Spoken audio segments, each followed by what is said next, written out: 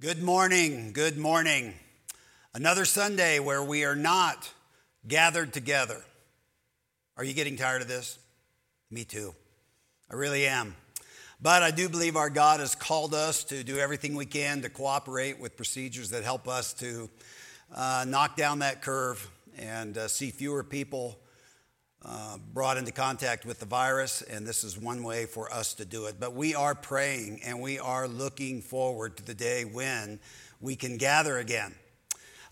In our time here where we are going to look at God's Word, one of the things we always do week after week is we pray. So let's do that again. Pray with me, would you? Father God, this is a time of study. It's a most complicated time of study because it's happening in so many different locations.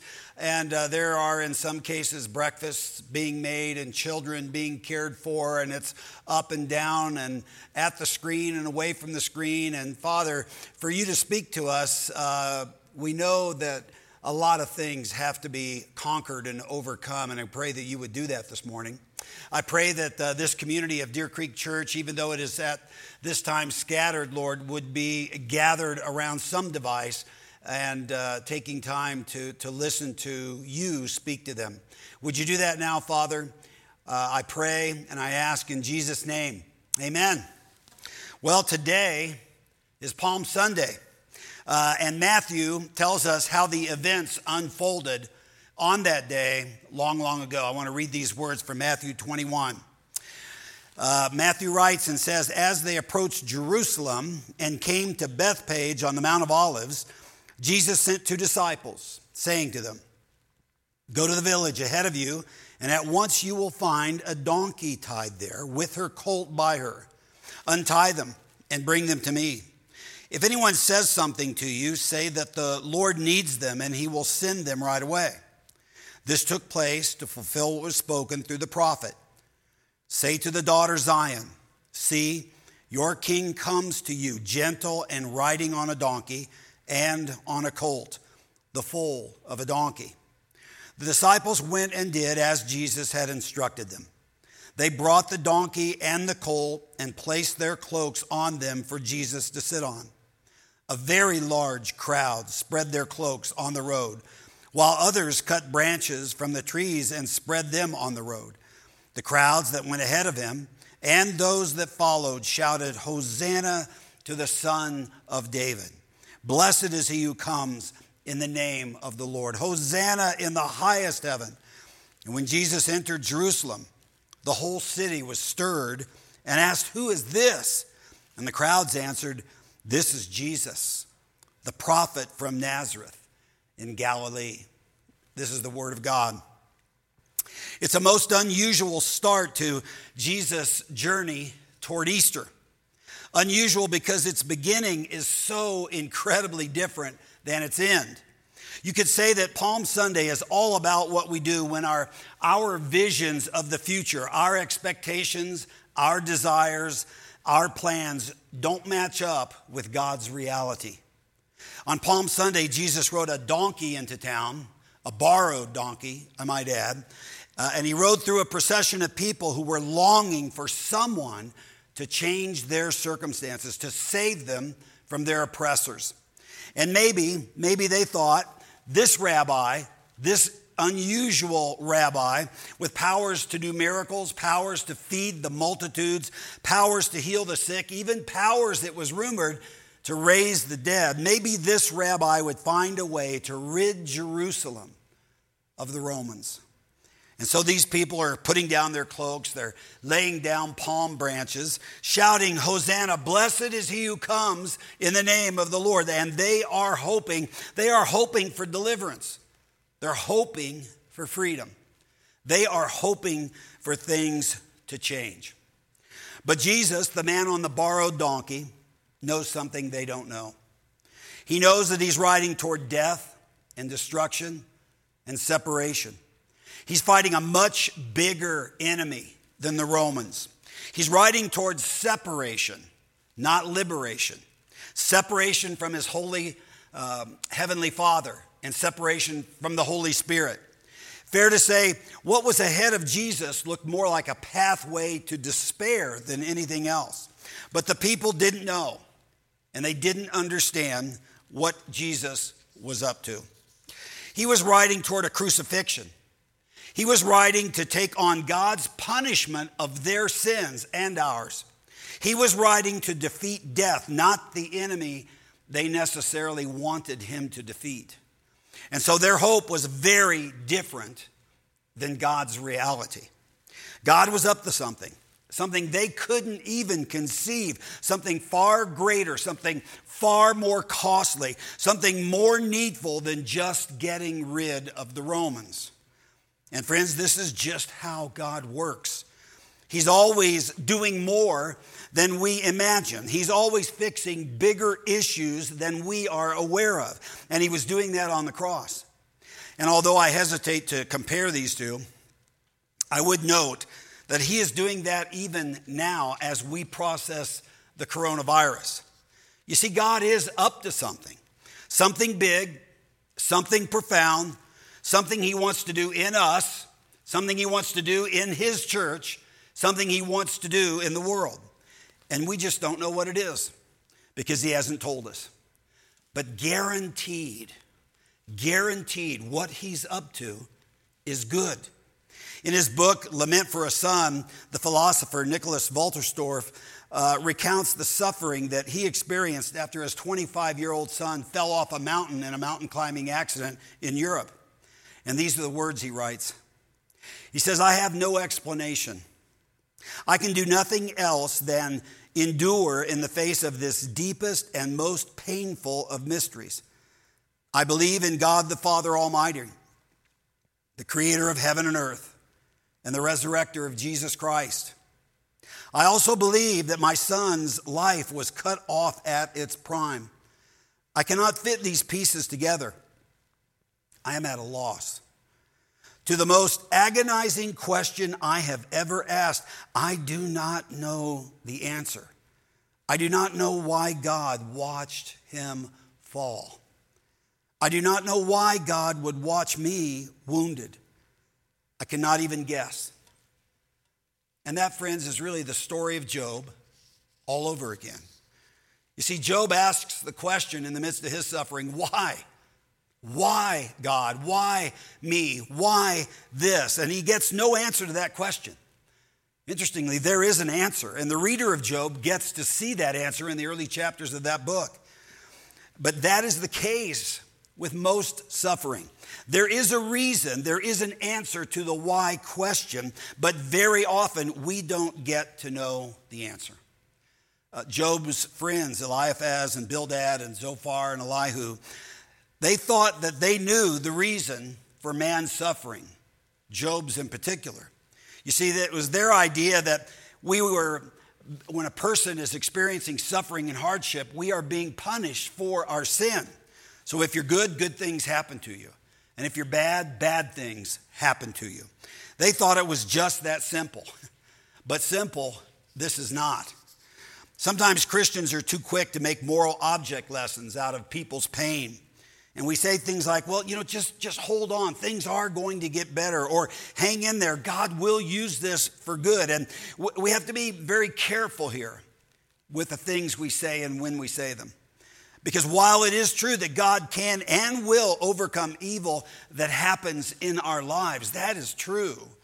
And while it is true that God can and will use evil things to bring good things about, think crucifixion, for example. Most evil thing that ever happened, and yet think of the salvation that was wrought through that. God does work that way. That is true. But the fact that God will overcome evil, keep in mind, never makes evil good. So the death of a loved one, or another miscarriage, a heart attack, cancer, the death of a child, the coronavirus, a crucifixion, all these things are evil. None of those things are ever good. So when evil happens to us or happens around us, we find ourselves asking why?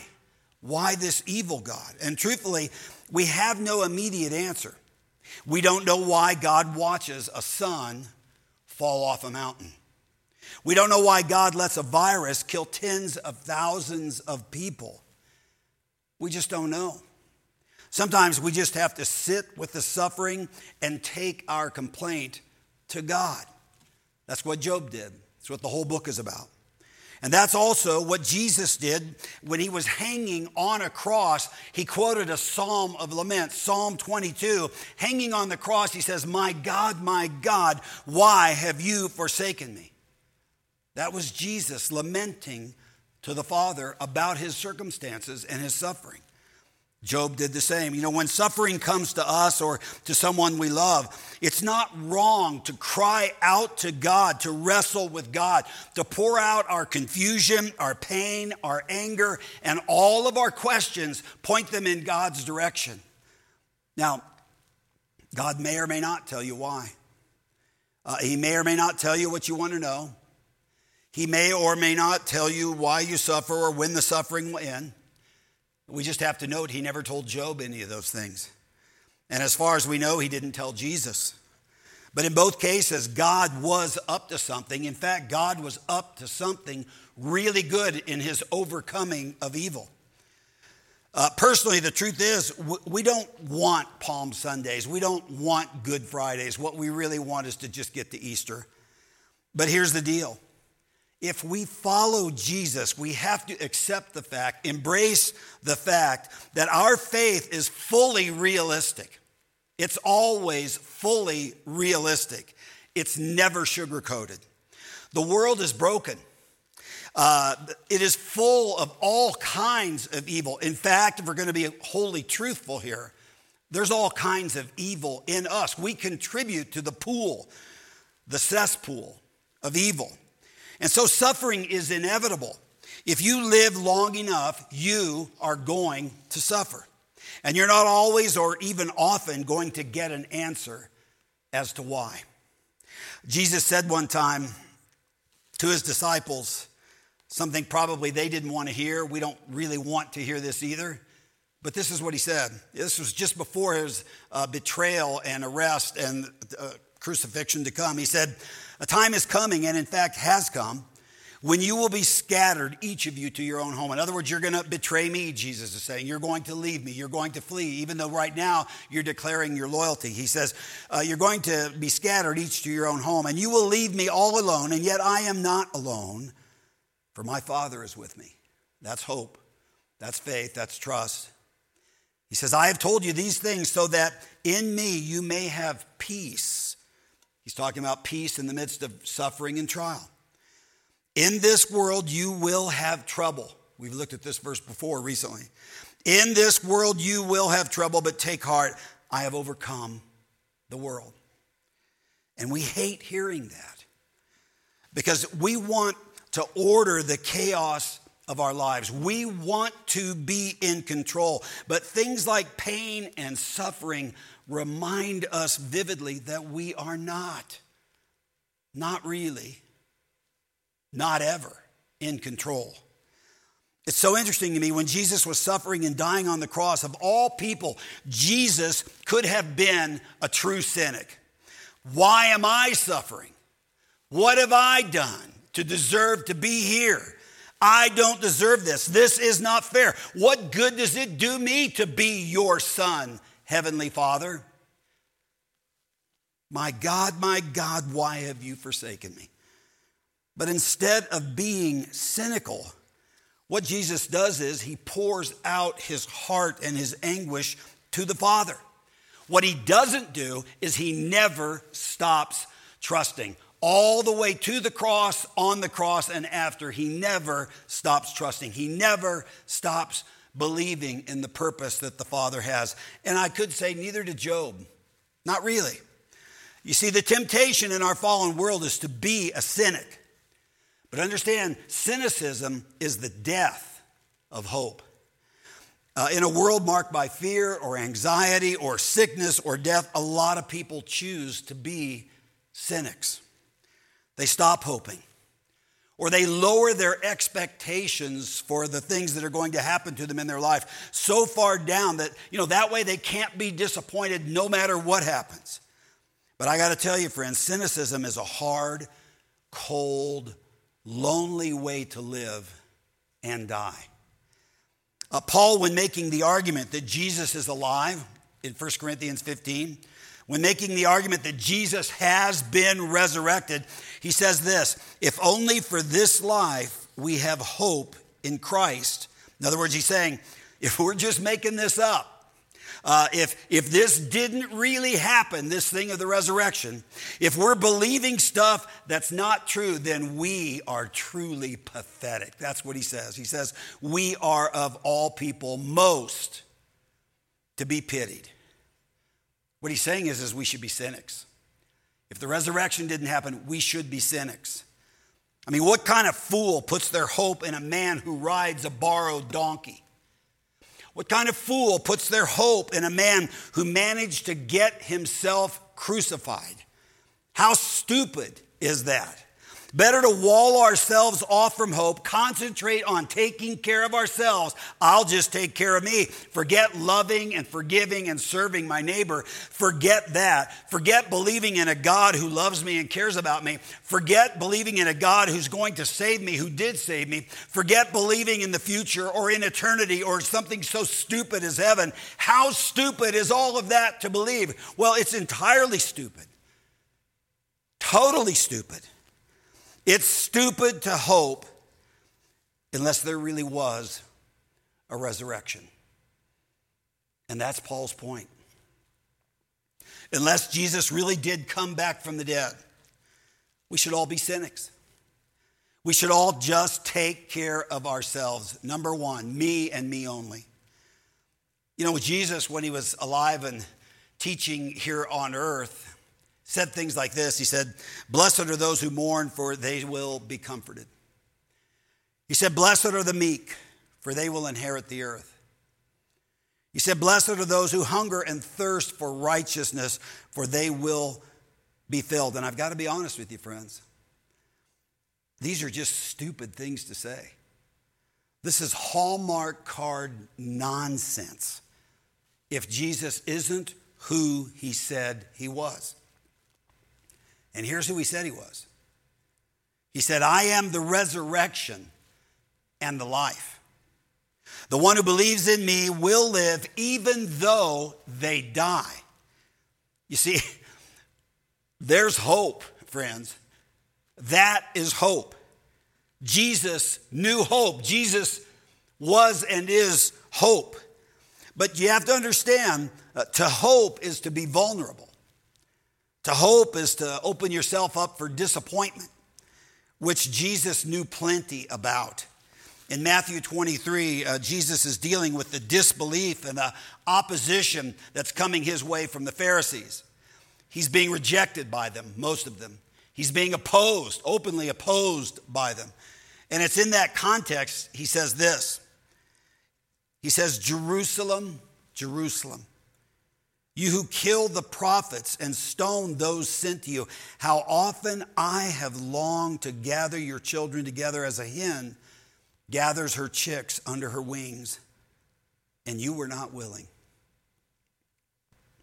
Here we hear and see the heart of Jesus. Jesus had often longed to gather his people together like a hen gathers her chicks together. But they were not willing, Jesus says, and they would not listen. In fact, they ignored, they mocked, they disobeyed, they crucified him. That's what they did. And I'm just struck by how vulnerable Jesus is. Because you see, to love someone is vulnerable. It makes you vulnerable. And that means, if we're getting the logic right here, that means that God is terribly vulnerable. Vulnerable in Latin means open to being wounded. That's what being vulnerable is. Being open to being wounded. And so, think this through. God, our God, is a wounded God.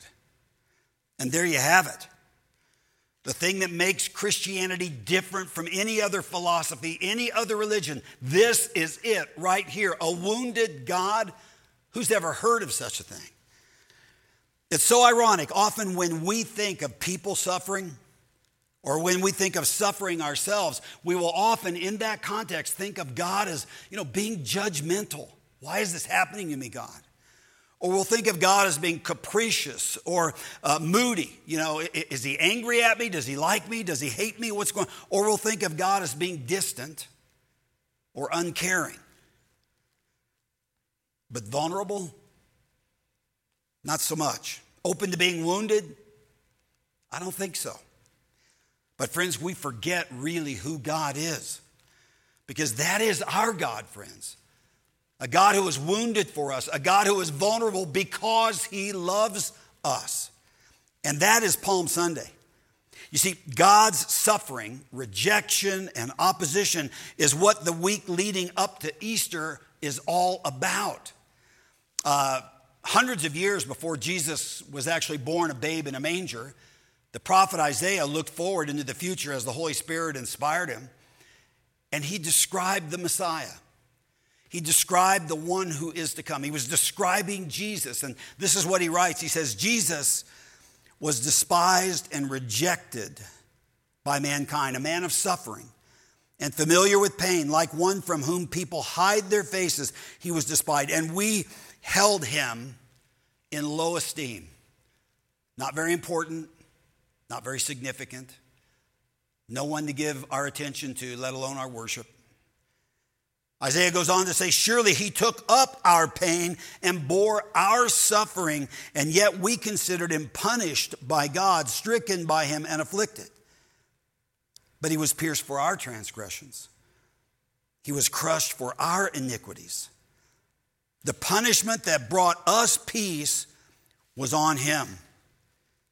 And by his wounds, we are healed.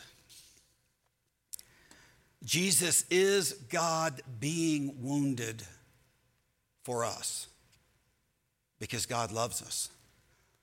Jesus is God suffering evil for us. Today is Palm Sunday. And friends, that should remind us that our ideas about God and what God will or should do and how God will or should work are just often very wrong. And the truth is, Jesus' suffering was both more brutal and more glorious, more senseless and more purposeful, more wrong and more redemptive than anything we could ever have imagined. Do you get that? God is working, friends. He's working in Jesus' suffering to save us. He worked then. He's still working to that effect. He is working in our suffering to perfect us and to make us more like Jesus. There's one answer as to the question why. When we encounter suffering, when evil comes into our life, one of the things God is up to is the formation of the heart and the mind and the character of Christ in us. And here's the thing. It's not that we need to do more or be more or achieve more or believe more. All we need to do is hope in our great God, who is Jesus, a wounded God, a God who was beaten, a God who was stabbed, a God who suffered and died, who was defeated by evil, but only for a time, so that he could defeat evil for all time. And this morning, you see, we hope in the God who rides a borrowed donkey. We hope in a God who goes to the cross, but who came back from the grave. We have a certain hope for the future precisely because Jesus came back from the dead. Now, next Sunday, we invite you to join us for worship. We are going to be celebrating the best news this world has ever known. It is the news that can save you even if the coronavirus kills you. And just a reminder, by the way, if the coronavirus doesn't kill you, something else will. And if you want a hope that overcomes death itself, then join us next Sunday. We'll be talking about that hope. Pray with me. Father, we thank you. We thank you for this rock solid hope. And we're puzzled and even confused and certainly amazed that this hope actually comes out of your wounding. It comes out of the suffering and the pain that Jesus bore for us.